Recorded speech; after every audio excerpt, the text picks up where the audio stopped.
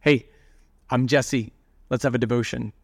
In yesterday's devotion, we saw the stage being set for Samson's compromise. As a Nazarite, he was forbidden from contact with a carcass. Moreover, he encounters this lion and kills it in a vineyard, which is something else that was forbidden for Nazarites. He's not even supposed to be around grape products. So you can see the early signs of that compromise beginning. And we hopefully apply that text to our lives by spotting those just beginnings of the compromises. It is so much better to nip sin in the bud, spot temptation for what it is, and not even begin to go down the road of compromise. My former VP at Lifeway used to say, if it's gray, stay away. And that is fantastic advice. All right. I've only seen bad things come from ignoring that advice. So let's learn from Samson. He's about to not only compromise himself, but compromise his parents as well. Watch this. Judges 14, verse 7.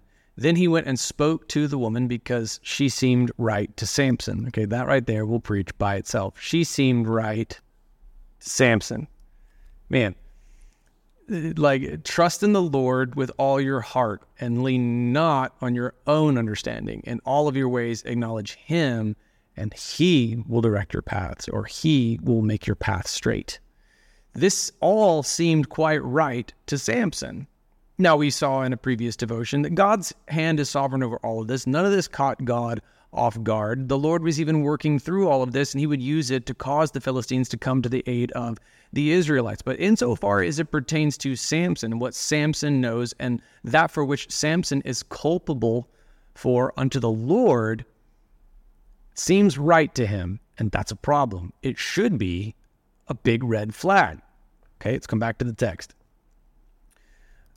After some time, okay, remember, he's killed a lion in a vineyard in Philistia, where he shouldn't be, either in Philistia or in a vineyard, because he's a Nazarite, and he did something he shouldn't do. When he returned to marry her, he left the road to see the lion's carcass, and there was a swarm of bees with honey in the carcass. He scooped some of the honey into his hands. Okay, right here, this is a violation of his Nazarite vow. He's forbidden from contact with a carcass, and now he has scooped honey from the lion's carcass and ate it as he went along. When he came to his father and mother, he gave some to them, and they ate it, but he did not tell them that he had scooped the honey from the lion's carcass.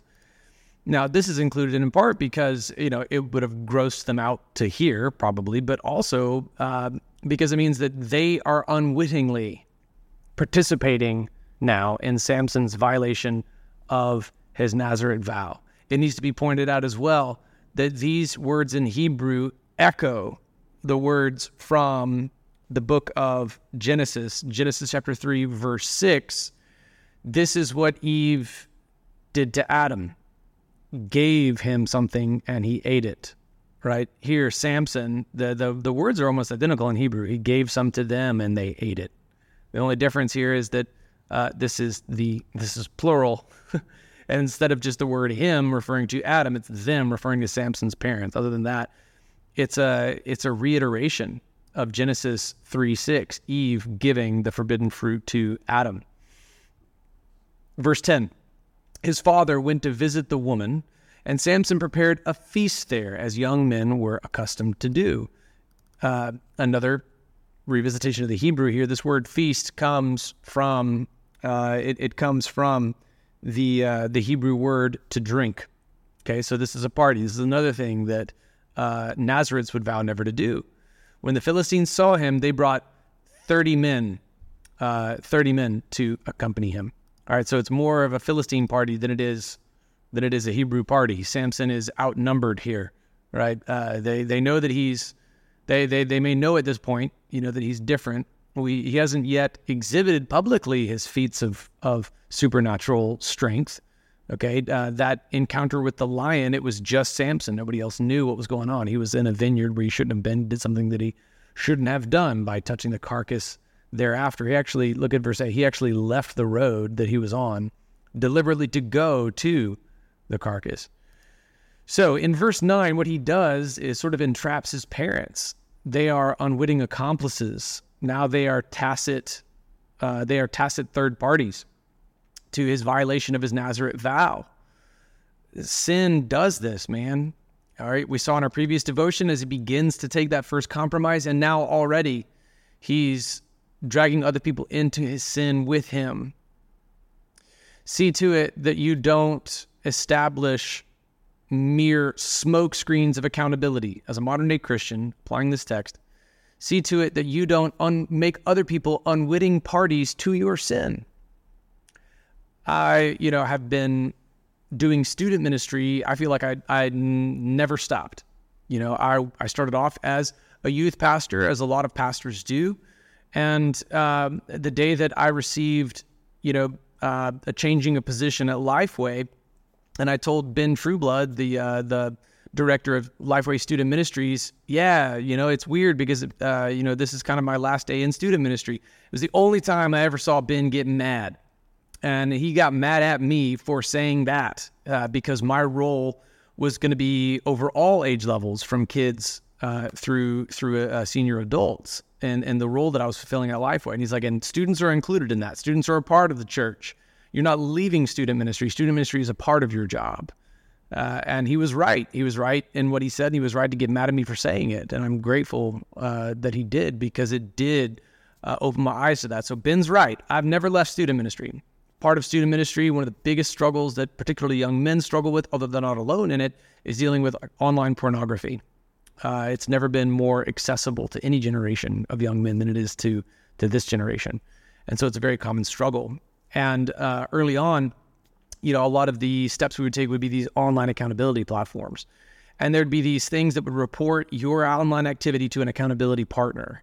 And I encouraged these young men, to be accountable to their dads, but not all of them had dads. Some of these were kids who were saved in our student ministry. I think this is a big part of why student ministry exists at all. It's largely because some parents don't disciple their kids. And then also, what about the kid whose parents aren't Christians, right? So the church would step in and provide that. I think student ministry is at its strongest when it serves as an equipping for parents to disciple their teenagers.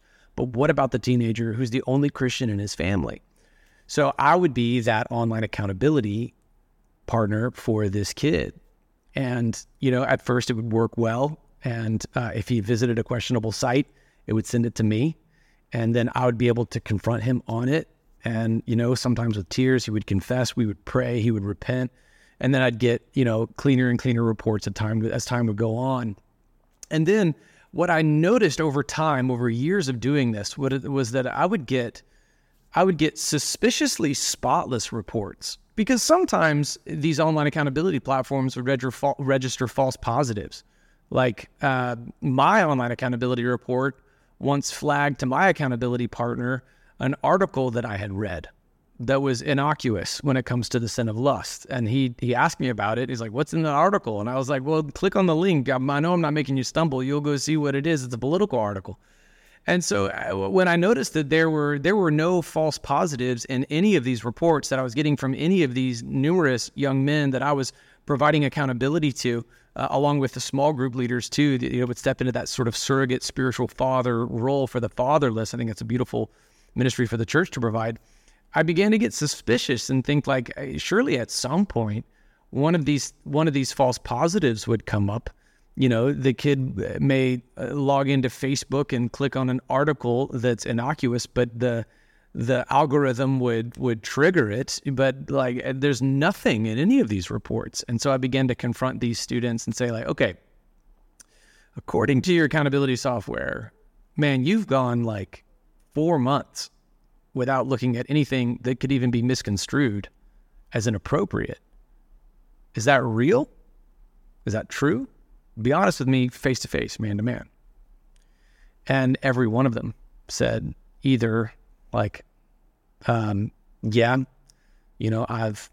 found a way around the software, or 2, I'm no longer using that device. And what that did was gave the impression of righteousness.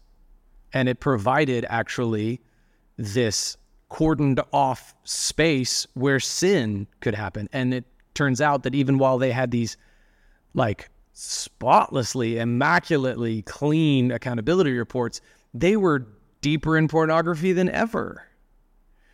And they would have been able to show their parents, for example, those who had a good relationship with their parents, they've been able to show their parents, and if they're accountable to their dads were getting these spotless accountability reports, and it would have looked righteous. But what they were doing was using their nominal only accountability partner to convey righteousness. It was no accountability at all.